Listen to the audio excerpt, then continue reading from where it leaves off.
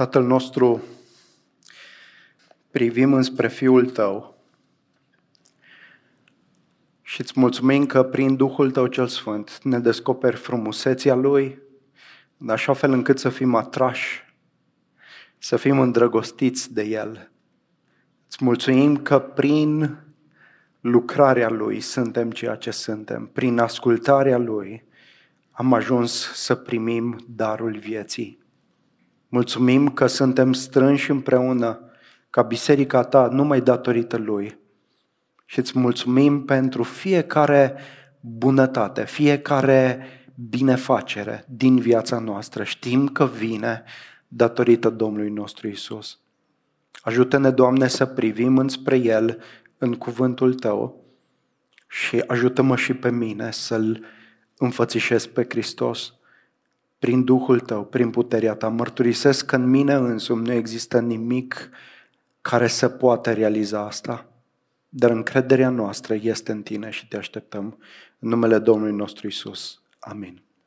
Vă invit, așa cum stăm, să deschidem Scripturile la Romani, capitolul 5, un text extrem de bogat în semnificație.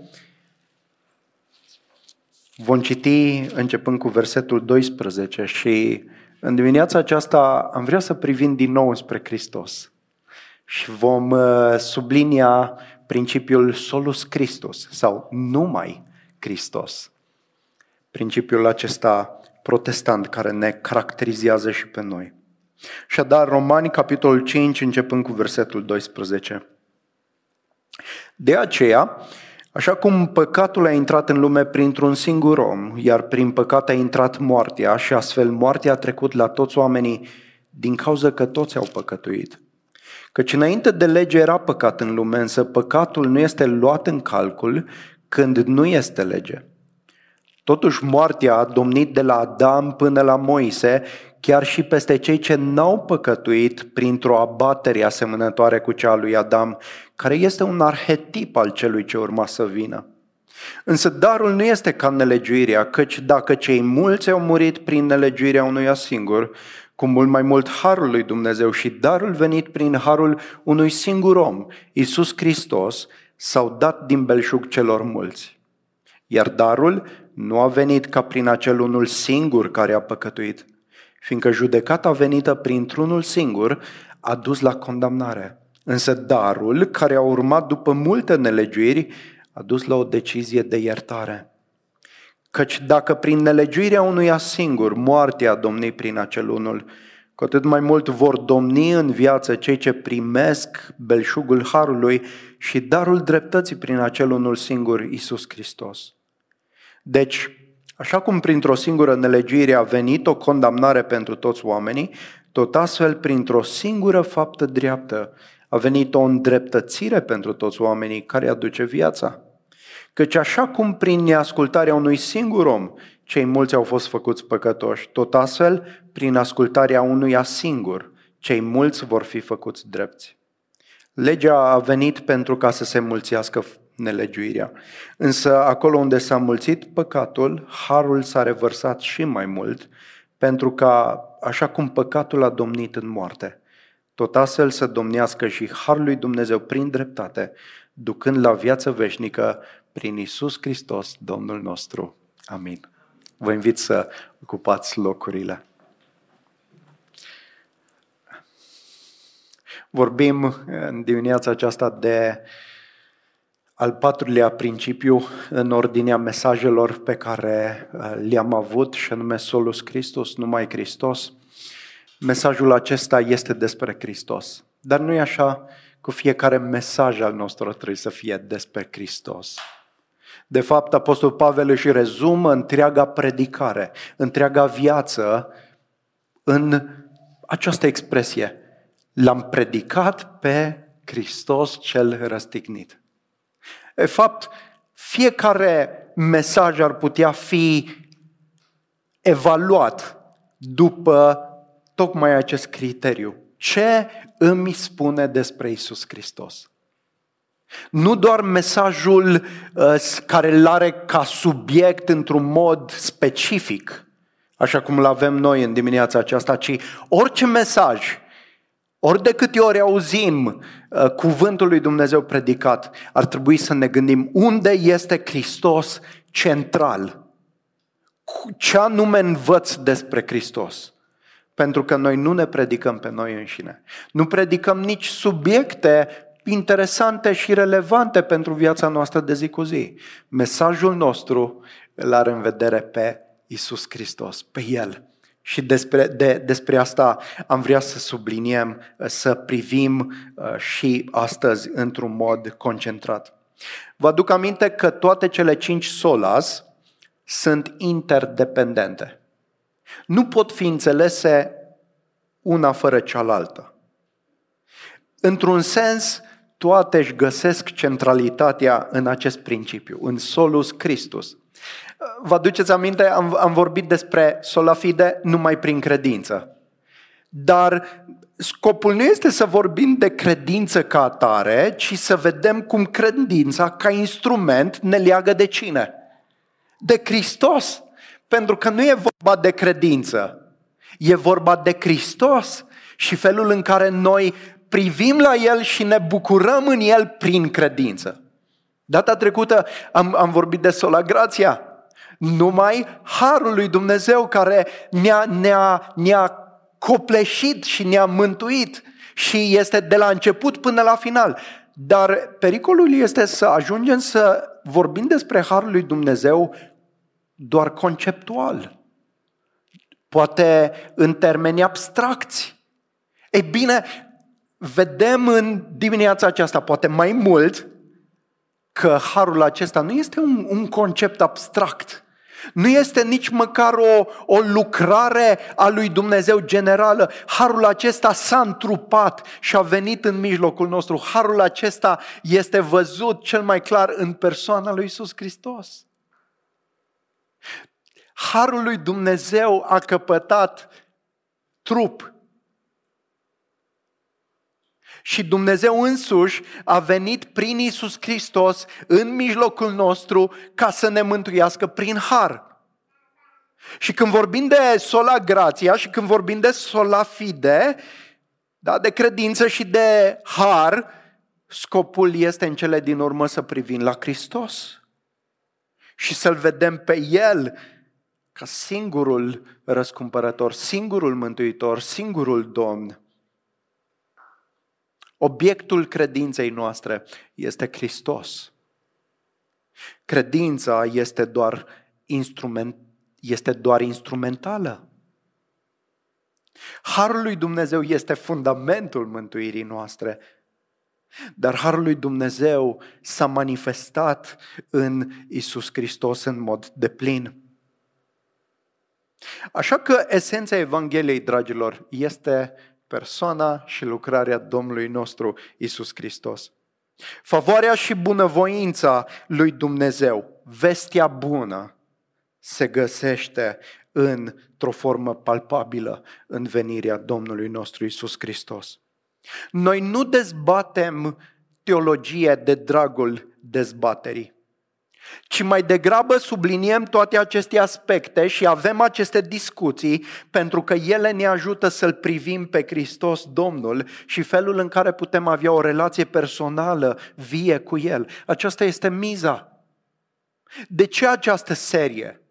De ce această incursiune în istorie și o privire specifică în Scriptură pentru a sublinia caracteristicile distinctive ale Evangheliei? De ce? Pentru că toate acestea ne ajută să înțelegem pe Domnul, să înțelegem mântuirea Lui și să ne relaționăm la El într-un mod personal. Apostolul Pavel era un om pasionat de teologie, să spunem așa. Dar era pasionat de teologie pentru că de fapt era pasionat de Hristos. Era pasionat de misiune. Dar era pasionat de misiune și de răspândirea Evangheliei pentru că era pasionat de Hristos. Era pasionat de biserică și de zidirea ei și de sănătatea ei pentru că era pasionat de Hristos. Mântuirea, dragilor, înțeleasă corect și biblic, ni-l înfățișează mai clar pe Fiul lui Dumnezeu. Poate că unii dintre voi vă întrebați, de ce așa de multă discuție în jurul acestor teme teologice? Cred din toată inima că lucrurile despre care vorbim au directă legătură cu Hristos și cu relația noastră cu El. Prin urmare, întrebarea mea de început pentru noi toți astăzi este: îl iubim noi pe Hristos mai presus de orice altceva? Îl prețuiește inima noastră pe El ca cea mai mare comoară a noastră? Este El motivul închinării noastre, motivul părtășiei noastre, motivul ascultării cuvântului predicat, motivul slujirii noastre și chiar motivul existenței noastre? Este El viața noastră? Am putea să privim la Hristos, Domnul, și să-L studiem ca pe oricare obiect. Dar asta nu înseamnă că L-am cunoaște. Scriptura ni-L descoperă ca să-L iubim, ca să-L îmbrățișăm, ca să ne punem încrederea în El. Și atunci când înțelegem Evanghelia mai bine, Evanghelia ni-L descoperă pe Hristos pentru ca să fie iubit de noi, ca să fie îmbrățișat de noi. Biserica din vremea lui Luther, din perioada medievală, dar și bisericile din ziua de astăzi tind să devină complicate cu instituțiile, cu ritualurile lor, cu catedralele, cu sfinții, cu canoanele, în așa fel încât Hristos să nu se mai vadă cu claritate. Ca o pânză de paianjen, ca o încărcare peste El. Și când mergi la biserică, deși ar trebui să-L cunoști pe Hristos, nu-L vezi pe Hristos. Apostolul Pavel spunea că scopul predicării lui era să-L înfățișeze înaintea ochilor oamenilor pe Hristos Domnul și pe El, da, răstignit crucea Lui. Dar s-ar putea ca biserică să creștem un împăienjeniș de obiceiuri, de ritualuri, de instituții, în așa fel încât Hristos să nu se mai vadă. Noi putem să afirmăm că este vorba de Hristos, dar Hristos să nu se vadă cu claritate. Și cum a fost posibil și cum este posibil astăzi ca oamenii să meargă la biserică, să se închine, să facă, să depună diferite ritualuri și totuși să nu-L cunoască pe Hristos? Și de asta te întreb în dimineața asta, ai o relație personală cu El? Îl cunoști pe El? În vremea bisericii medievale, Hristos era văzut ca vârful unei ierarhii foarte complicate. O ierarhie cu preoți, episcopi, papi, o ierarhie unde sfinții care au obținut merite în urma unor vieți evlavioase s-au încadrat.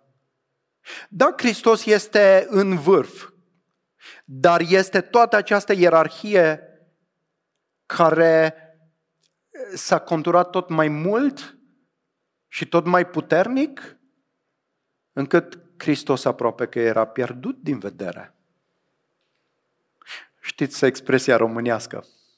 Până la Dumnezeu te mănâncă toți sfinții. Da? E adevărat. Imaginea despre Hristos în vremea de atunci, și încă o dată s-ar putea să fie și în vremea de astăzi pentru unii, era falsă. Comunicată în principiu prin imagini, prin icoane, lăsând acoperită descrierea făcută de Evanghelii.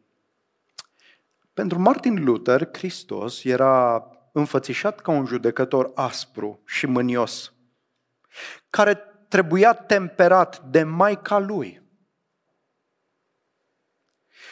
care avea mai multă înțelegere și milă față de păcătoși decât Hristos însuși. În viziunea lui Luther, așa cum a fost învățat, era Hristos este mult prea înalt, mult prea sfânt, mult prea detașat, nu îndrăznim să ajungem la El.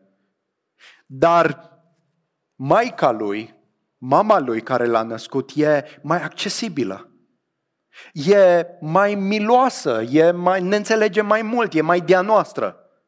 Și ea e lângă Hristos, Domnul, că ea l-a născut. Și atunci, haideți să ne rugăm, haideți să apelăm la un alt mijlocitor.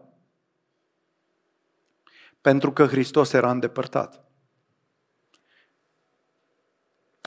Sfinții și mulți alții au făcut parte din această galerie de intermediari.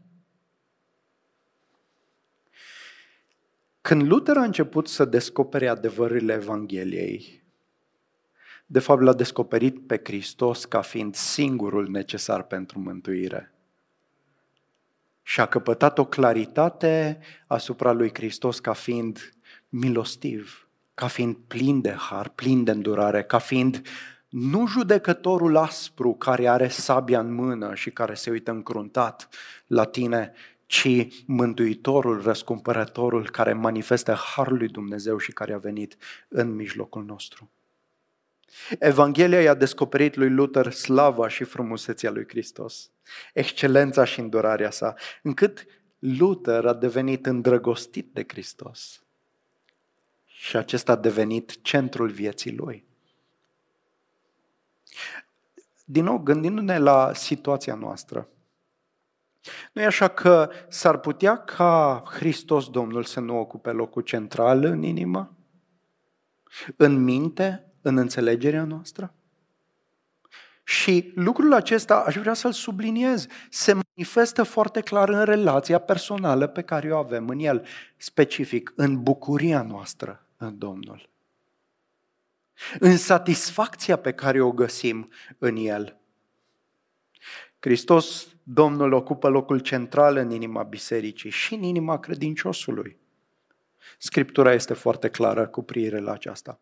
Dragilor, întreaga Biblie vorbește despre un singur subiect.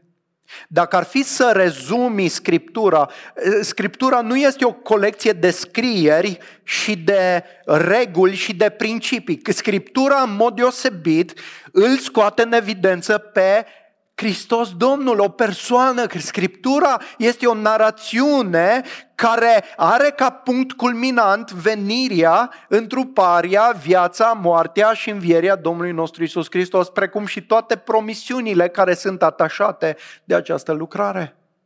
Cum privești Scriptura? Evanghelia îl privește pe Iisus Hristos. Evanghelia este despre o persoană. Coloseni 1:15 ni-l descrie pe Hristos ca fiind suprem peste întregul univers și peste biserică. Și această supremație îi aparține în exclusivitate lui Iisus Hristos. De aceea Pavel nu dorea să știe nimic altceva în mijlocul bisericii decât pe Iisus Hristos. Nu celebrități, nu vedete, nu oameni care să ocupe și să atragă vizibilitate, ci Iisus Hristos să fie expus și înfățișat. El nu dorea să se laude cu nimic altceva decât cu Iisus Hristos. Și dorea să învețe și pe credincioși și pe ucenici să facă același lucru. În biserica din Corint, când erau frământări și dezbateri datorită imaturităților spirituale, datorită necredinței lor, au început să se laude cu persoane. Și unii spuneau, eu sunt al lui Apollo, alții, eu sunt al lui Chifa. Pentru că au pierdut din vedere centralitatea și supremația lui Hristos, precum și dedicarea exclusivă față de El. Întreaga lucrare a apostolului Pavel urma să-L înfățișeze pe Hristos. El spune în Coloseni 1, de la 28 la 29, pentru aceasta mă trudesc, pentru aceasta mă lupt, ca să prezint fiecărui om pe Hristos și el să devină matur în Hristos. Pentru asta, la asta îmi focalizez toată energia și preocuparea mea. Scripturile, dragilor, îl au în vedere pe Hristos. Domnul spunea fariseilor, voi citiți Scripturile și totuși, deși ele mărturisesc despre mine, nu vreți să veniți la mine. Citești Scriptura, Geneza, Exodul, Leviticul, Numeri, Deuteronom, Iosua, Judecători, Rut și așa mai departe, 1 Samuel, 2 Samuel, 1 Regi, 2 Regi. Am învățat cu copiii zilele astea lista de cărți din Biblie. Citești toate aceste cărți la rând, urmărind să-L vezi pe Domnul la lucru și să fii entuziasmat de asta? Domnul Iisus însuși, după înviere, îi învăța pe ucenici în Luca 24. Din Scripturile Vechiului Testament, tot ceea ce îl avea în vedere pe el, suferințele lui și mai apoi gloria care urma. Asta este cheia în care trebuie citită întreaga Scriptură, pentru că scopul Scripturilor este să-L înfățișeze pe Hristos. Într-un cuvânt, învățătura creștină are în centru ei o persoană, nu o filosofie, nu un ritual, nu o serie de reguli, ci o persoană. Și aceasta este Iisus Hristos. Și persoana aceasta a venit aproape de noi și nu doar aproape de noi, s-a identificat cu noi, luând trup, a murit în locul nostru, a înviat pentru ca astăzi să putem avea viață și dreptate prin El, prin credința în El. Și să avem, prin Duhul Sfânt, o relație vie cu Domnul pe care, chiar dacă ochii noștri fizici nu-L văd, totuși îl experimentăm și trăim împreună cu El. Unii au o relație nu cu Hristos, ci cu biserica. Legătura lor cu Hristos este mediată aproape exclusiv, dacă nu exclusiv, de biserică. În general, de exemplu, biserica ortodoxă, acum, sigur, sunt nuanțe și în ultima vreme încep să sublinieze anumite aspecte legate de relația personală cu Iisus, dar până de curând aceasta nici măcar nu era pomenită. De ce? Pentru că tu ai o relație sau credinciosul are o relație personală cu biserica. Iar biserica se ocupă de mântuirea lui și de viața lui și după moarte. Da? El trebuie să fie credincios bisericii, să plătească dările bisericii, să meargă din când în când și așa mai departe. Și biserica, ea mijlocește, ea este intermediarul în relația cu Dumnezeu. Ei bine, s-ar putea să ai și tu o asemenea relație cu Dumnezeu prin via biserică. Da? Biserica este importantă, este necesară. Da? De asta ne strângem și mulțumim Domnului. Dar Solus Christus subliniază faptul că noi avem acces direct în prezența lui Dumnezeu prin Iisus Hristos. Înaintea tronului Său de har și de îndurare. Deși pastorul se poate ruga pentru tine, n-ai nevoie de el ca să te bucuri de relația cu Dumnezeu. Rugăciunile lui nu sunt mai eficiente decât rugăciunea ta cu credința în Hristos Iisus. De asta Reforma Protestantă a adus și principiul acesta al preoției tuturor credincioșilor. De ce? Pentru că noi toți prin Iisus Hristos am devenit preoți. Și putem să ne bucurăm de prezența lui Dumnezeu în mijlocul nostru. Așadar, despre asta este Solus Christus. Martin Luther spunea, trebuie să ascult Evanghelia. Din nou și din nou am nevoie de ea, să o aud, în fiecare zi. Ea îmi spune nu ce trebuie să fac eu, ci ce a făcut Iisus Hristos, Fiul lui Dumnezeu pentru mine. În fiecare dimineață avem nevoie să ne aducem aminte de ce este Evanghelia și de ce a făcut Domnul Iisus Hristos pentru mine. Asta este mesajul care trebuie să vină din nou și din nou. Noi tindem să uităm asta, tindem să ne focalizăm pe noi. Iată ce spune un alt comentator. Inima Evangheliei nu este despre noi. Inima Evangheliei este despre Hristos pentru noi. Christos pro nobis. Christus pro nobis. Aceasta a fost esența mesajului lui Pavel. Că Hristos a venit pentru noi, să facă pentru noi ceea ce noi nu puteam face. El a ascultat, El a fost crucificat, El a fost înviat, El a fost înălțat, El se va întoarce. Biserica medievală a schimbat Evanghelia într-un mesaj despre ce face Hristos în noi, prin har, în sfințire, și despre ce trebuie să facem noi pentru a îndeplini partea noastră. Să cooperăm cu harul acesta. Vestea bună este că noi nu avem nicio parte, nu în această istorisire. Noi suntem recipiente, noi suntem cerșetori, nu suntem contribuabili la această istorisire. Biserica medievală, până să descopere Evanghelia, și sigur, nu doar Luther a descoperit-o, au fost oameni care au înțeles Evanghelia. Dumnezeu cu siguranță a avut oameni care să îmbrățișeze și să trăiască cu Dumnezeu. Deci noi nu vorbim de faptul că în sfârșit, la reformă, oamenii au descoperit Evanghelia și până atunci nu s-a știut de ea. E o imagine falsă, nu aș vrea să crezi imaginea aceasta. Dar într-un mod mai pregnant, cu o influență enormă, da, s-a întâmplat în vremea reformei. Până atunci accentul era ce lucrează Dumnezeu prin har, prin participarea la biserică, la sacramentele ei, ce lucrează în noi și felul în care noi cooperăm cu harul acesta. Dar Evanghelia în esență nu este despre ce trebuie să facem noi, ci despre ce a făcut Hristos pentru noi. Asta este veste bună.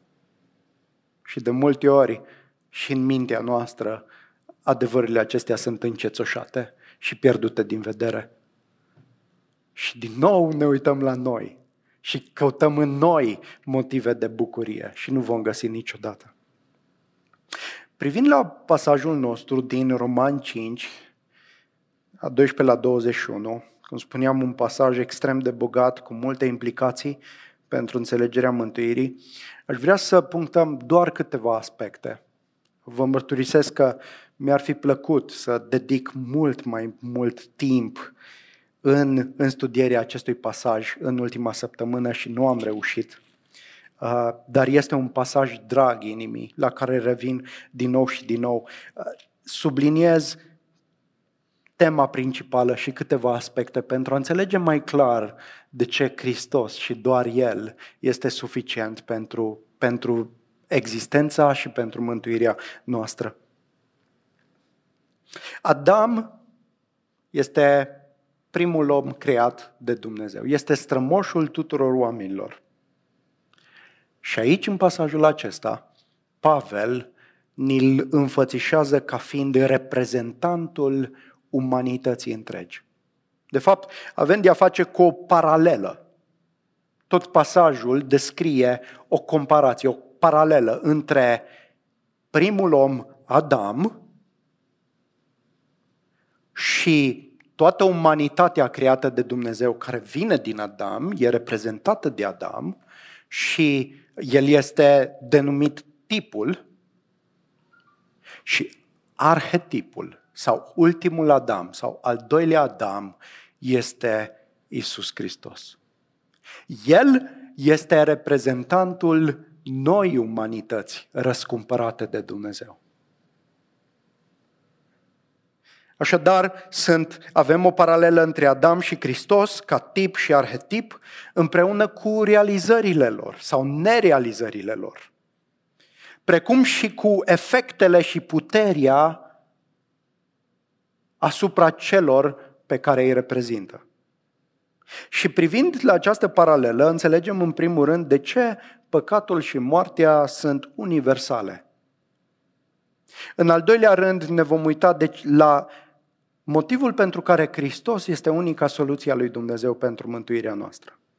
Așadar, primul lucru, uitându-ne în pasajul acesta, este că păcatul și moartea sunt universale. Două lucruri de neevitat în viața aceasta, păcatul și moartea. Oamenii nu sunt tocmai buni, ca să cosmetizez,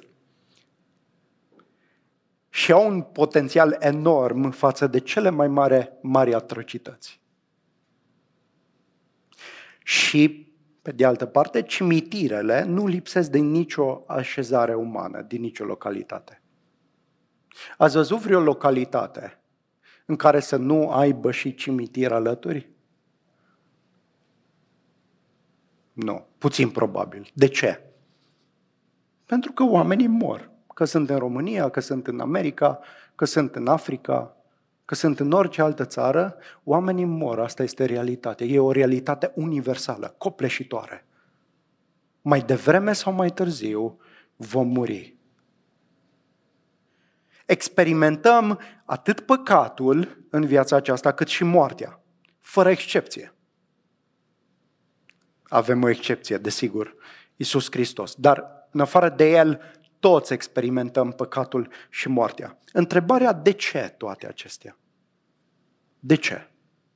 De ce chiar copii care se nasc ajung să moară până când sunt, la o vârstă a responsabilității și a înțelegerii? De ce? De ce e suferință chiar și în viața celor ce ne gândim că sunt inocenți? De ce toate lucrurile acestea? Știința nu ne dă un răspuns. Religiile și filosofiile lumii nu ne oferă răspunsuri adecvate. Însă pasajul din Roman 5 aduce multă lumină asupra întrebărilor despre experiența universală a păcatului și a morții și aș vrea să le explorăm puțin.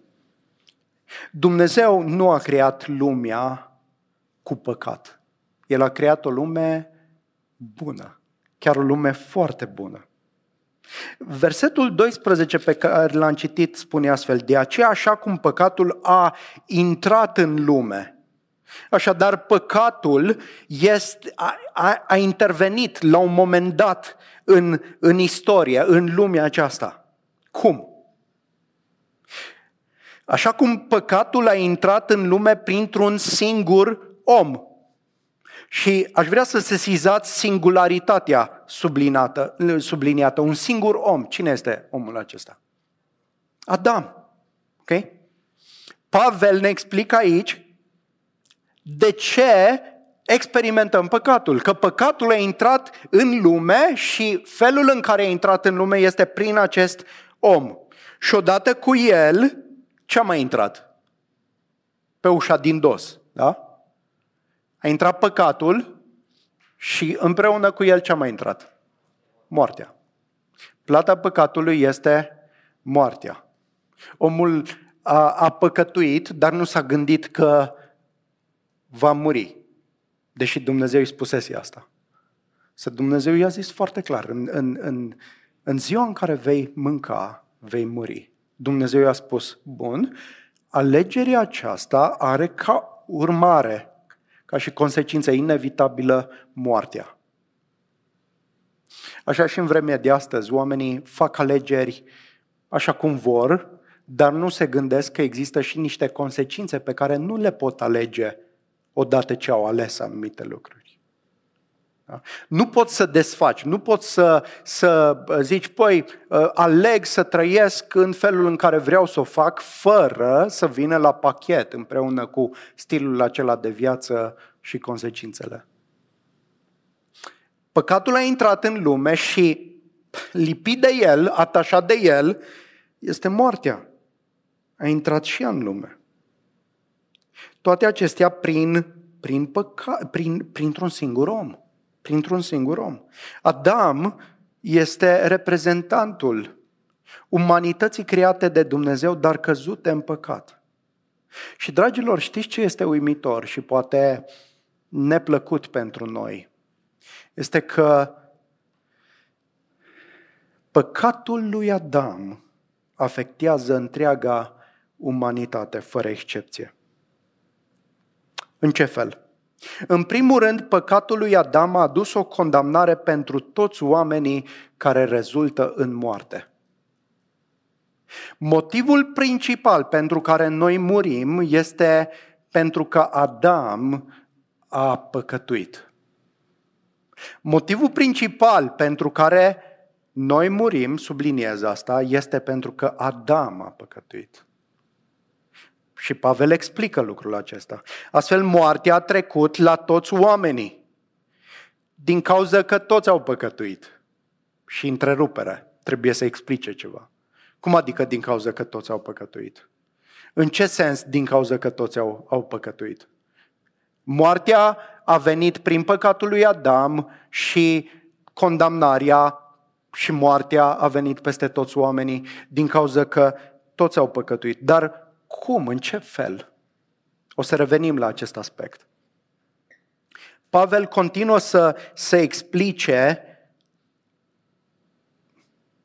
această universalitate a morții în versetul 13. Căci înainte de lege era păcat în lume.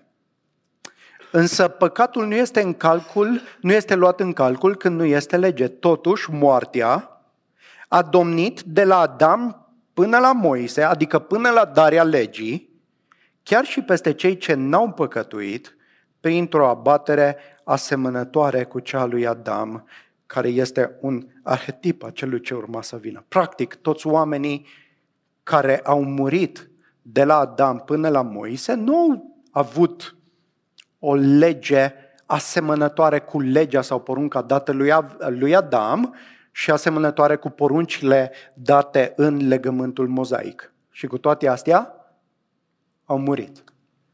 De ce, revenim la întrebare, de ce chiar și copiii inocenți pot muri? Inocenți, da? În sensul de care n-au apucat încă să păcătuiască, n-au apucat să trăiască. De ce? Motivul subliniat este că prin Adam păcatul a intrat în lume și moartea a intrat în lume fără excepție. Fără excepție. În virtutea unirii noastre cu Adam, noi suntem condamnați la moarte și făcuți păcătoși. Cum? De ce? Corect lucrul acesta? Nu e corect lucrul acesta? Sunt tot felul de frământări. Există un principiu al solidarității și al reprezentativității. Cultura tot mai individualistă înțelege greoi această dimensiune care este prezentă în Scriptură. Noi nu doar că păcătuim în sensul că comitem acte păcătoase individuale, ci noi facem păcate pentru că deja avem în natura noastră păcatul, coruperea. Noi nu ne naștem neutri sau inocenți, ci ne naștem cu o fire păcătoasă și firea aceasta este moștenită. Ați auzit de păcatul strămoșesc sau de păcatul originar. Aceasta este doctrina. Da. Observați ce spune versetul 18. Deci așa cum printr-o singură nelegiuire a venit o condamnare pentru toți oamenii, da? Și versetul 19, prin neascultarea unui singur om, cei mulți au fost făcuți păcătoși. Noi suntem reprezentați de Adam și noi și întreaga umanitate a fost prezentă în Adam în momentul în care a păcătuit. Așadar, Adam este reprezentantul și reprezentantul întregii umanități. Ceea ce face Adam, ceea ce a făcut Adam, afectează întreaga umanitate. Vă dau un exemplu analog. Nu este exact identic, ci doar analog. Un președinte reprezintă o țară întreagă. Ceea ce spune președintele afectează o țară întreagă. Un președinte poate să bage o țară în război. Și un președinte poate să scoată o țară din război. Ai putea să spui, da, eu nu sunt de acord să intrăm în război. Mai puțin contează lucrul ăsta. Da?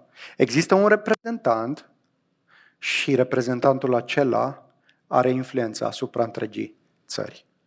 Acum, nu putem să spunem nici că, măi, Adam a păcătuit, dar eu n-aș fi făcut lucrul acesta, pentru că e fals. Noi toți împreună, noi suntem reprezentați fidel de Adam. Nu avem un reprezentant, să spunem, meșuat, dar ar fi fost altul mai bun dintre noi. Nu vă imaginați. Am auzit tot felul de glume și portretizări și supărări pe Adam, ba pe Eva mai degrabă, că din cauza Evei suferim toți și suntem în toate aceste dileme și nenorociri. Dragilor, noi toți am fost în Adam. Noi toți am fi făcut la fel. E un reprezentant fidel al nostru. Și noi am păcătuit în el, dacă vreți. Ok, asta e un aspect care trebuie subliniat pentru a înțelege de ce avem nevoie de Hristos. Prin comparație, Hristos este reprezentantul umanității răscumpărate.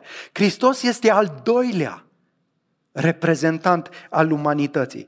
Așa cum am fost părtași păcatului și morții în virtutea unirii noastre cu Adam, tot astfel, în virtutea unirii noastre cu Hristos prin credință, am devenit părtași dreptății și vieții. Aș vrea să citesc din nou versetele 17 și 18 și 19 pentru a vedea această comparație. Căci dacă prin nelegiuirea unui ea singur, o singură nelegiuire a fost reprezentativă, Adam a păcătuit de atunci de multe ori până la finalul vieții, dar a fost o singură poruncă dată și o singură nelegiuire care a plonjat întreaga umanitate în păcat și în moarte. Căci dacă prin nelegiuirea unuia singur, moartea a domnit prin acel unul, în sensul că moartea are putere asupra umanității, cu atât mai mult vor domni în viață cei ce primesc belșugul harului și darul dreptății prin acel unul singur, Iisus Hristos. Deci așa cum printr-o singură nelegiuire a venit o condamnare pentru toți oamenii, tot astfel printr-o singură faptă dreaptă a venit o îndreptățire pentru toți oamenii care aduce viață. Care este această faptă dreaptă despre care vorbește Pavel aici? Crucea lui Hristos. Adevărul este că suntem mântuiți prin fapte. De acord? Dar nu prin faptele noastre. Prin fapta lui Hristos, prin această singură faptă dreaptă, a venit o îndreptățire pentru toți oamenii care aduce viața. Versetul 19, căci așa cum prin neascultarea unuia singur sau unui singur om, cei mulți au fost făcuți păcătoși, tot astfel prin ascultarea unuia singur, cei mulți vor fi făcuți drepți. Așadar, Hristos vine ca să facă ceea ce Adam nu a reușit să facă și să aducă viața și dreptatea peste cei ce primesc belșugul harului și darul dreptății prin credința în Iisus Hristos. Hristos este al doilea Adam, al doilea reprezentant. Este întruparea harului și răscumpărării lui Dumnezeu. Și El vine și toată viața Lui în condiții mult mai grele, mult mai dificile decât Adam. El nu a fost într-o grădină frumos înconjurată și îmbelșugată de tot felul de pomi fructiferi. A trecut prin grădina Ghețimani. O grădină plină de suferință, plină de sudoare, plină de durere. Și prin trecerea lui în viață, de-a lungul întregii lui existențe, a ascultat de Dumnezeu, l-a onorat pe Dumnezeu, l-a ascultat pe Dumnezeu și a rămas credincios până la moarte. Și a suferit și a experimentat crucea și condamnarea nu doar a oamenilor religioși, a liderilor, a întregului popor, a neamurilor, ci condamnarea lui Dumnezeu. Pediapsa lui Dumnezeu, blestemul ce ni se cuvenea nouă. Și motivul pentru care a făcut asta este ca cei mulți să fie făcuți drepți. Pentru ca cei mulți să primească și să domnească în viață, să fie răscumpărați de sub autoritatea păcatului și a morții și să se bucure de dreptate și de viață. De ce? Prin cine? Prin acel unul singur, prin acea faptă pe care El a realizat-o de plin. Observați comparația. Clar? Și cum să nu te bucuri? Te bucuri când știi că ești reprezentat de Hristos. Ce har! Vom fi reprezentați până la final de El. Dar trebuie să acceptăm, ca să înțelegem mai bine asta, că suntem reprezentați de Adam, în primul rând.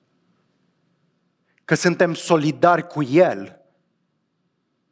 Că purtăm în noi o sândă a păcatului lui Adam, corupția păcatului venit prin el. Și că în Hristos, în mod paralel, experimentăm recreația lui Dumnezeu. Umanitatea nouă răscumpărată. Observați felul în care pasajul leagă harul, belșugul de har și dreptatea despre care vorbeam, nu, prin credință, de Iisus Hristos. Aș vrea să mai citesc asta, pentru că vreau să vedeți cu claritate felul în care toate acestea se leagă. Căci dacă prin nelegiuirea unuia singur moartea a domnit prin acel unul, cu atât mai mult vor domni în viață cei ce primesc belșugul harului și darul dreptății prin acel unul singur, Iisus Hristos. Iată, în versetul ăsta avem sola gratia, sola fide și solus Christus.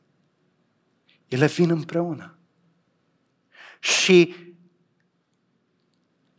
deși toți avem legătură cu Adam și de asta suntem păcătoși și condamnați și de asta, apropo, păcătuim și avem o tendință înspre păcat și o demonstrăm în fiecare zi. Adică aș vrea să subliniez că niciunul nu are scuză, pentru că viața întreagă este o demonstrație a faptului că suntem precum Adam. Ce am vrut să spun?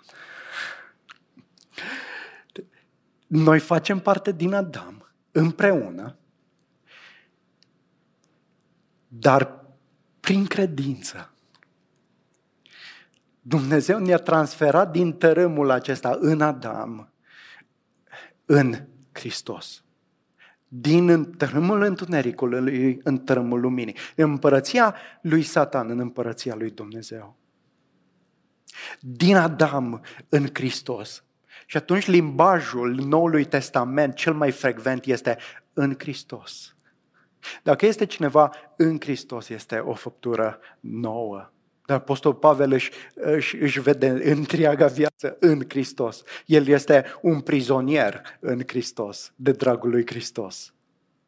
El este ceea ce este în Hristos, în unire cu El, pentru că viața Lui și existența Lui se datorează doar lui Hristos. Hristos a murit și a înviat pentru ca noi să nu mai trăim pentru noi înșine, ci să trăim pentru Cel ce a murit și a înviat pentru noi.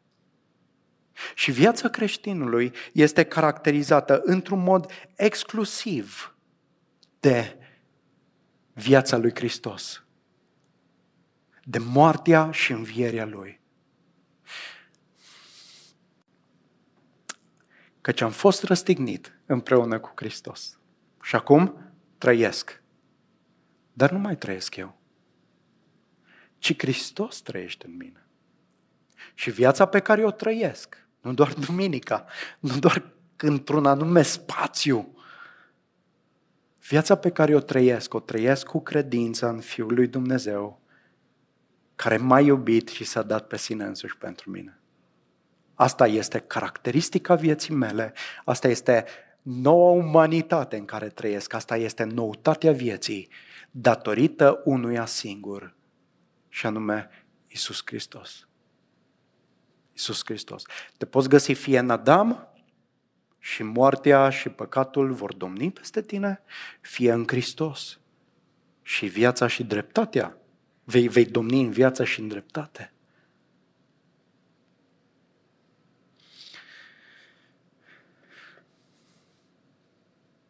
Când spunem despre ceva că este suficient, înseamnă că nu mai este nevoie de nimic altceva.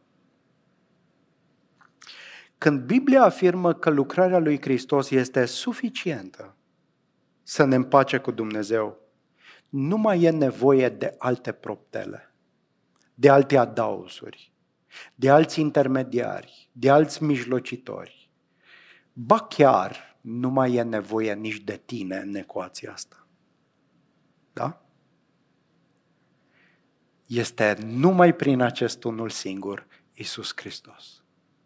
Și credința, din nou, nu mă plictisesc să o spun, cred că e important, nu este o faptă a noastră, nu este o lucrare a noastră, nu este o realizare a noastră, ci este doar instrumentul prin care suntem uniți împreună cu Hristos. Și este darul lui Dumnezeu.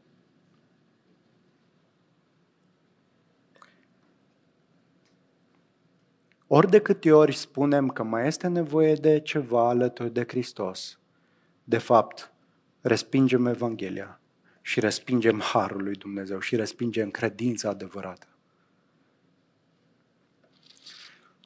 În lumina acestor lucruri pe care le-am subliniat în dimineața aceasta,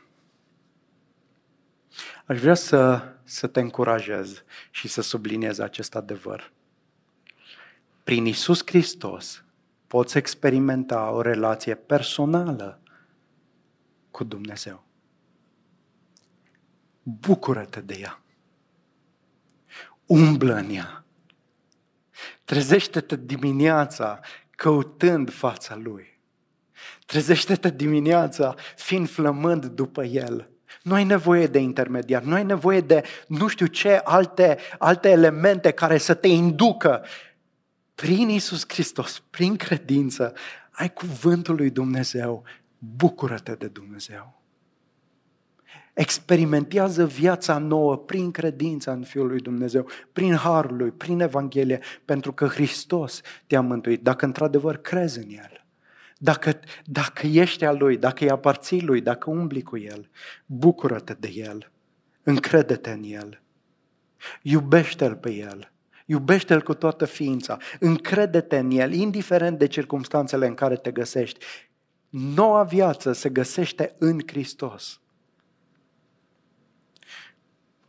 Dar are implicații și în toată slujirea noastră. Despre ce e predicarea? Despre Hristos. Despre ce este mărturisirea Evangheliei?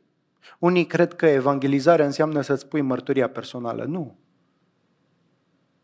Mărturia personală poate să fie un element în evangelizare, dar aia nu e evangelizare. Evangelizarea este despre Hristos.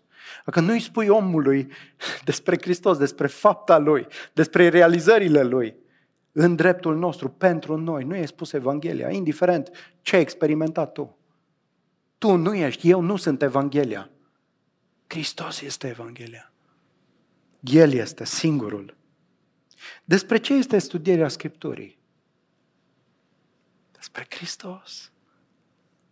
Despre ce este închinarea în biserică? Despre Hristos. Cum spunea cineva la un moment dat unui păstor, frate, nu mi-a plăcut închinarea din ziua de astăzi. La care răspunsul, foarte bine că nu ne-am închinat ție. Nu ai fost în centrul închinării noastre. Da? Nu a fost despre tine, a fost despre Hristos. Lui să-i fie plăcută închinarea. Lui. Pe cine înălțăm în mijlocul nostru? Pe cine promovăm? Pe cine scoatem în evidență? Dacă suntem legați de Hristos, devenim tot mai pasionați de El, tot mai umpluți de El. Și avem un singur mandat, să-L înălțăm pe El, pentru că de El depinde viața și bucuria noastră. Slăvit să fie Domnul. Amin. Tatăl nostru, ne închinăm înaintea Ta cu recunoștință pentru Evanghelie și în mod special pentru Domnul nostru Iisus Hristos. Prin El avem totul deplin.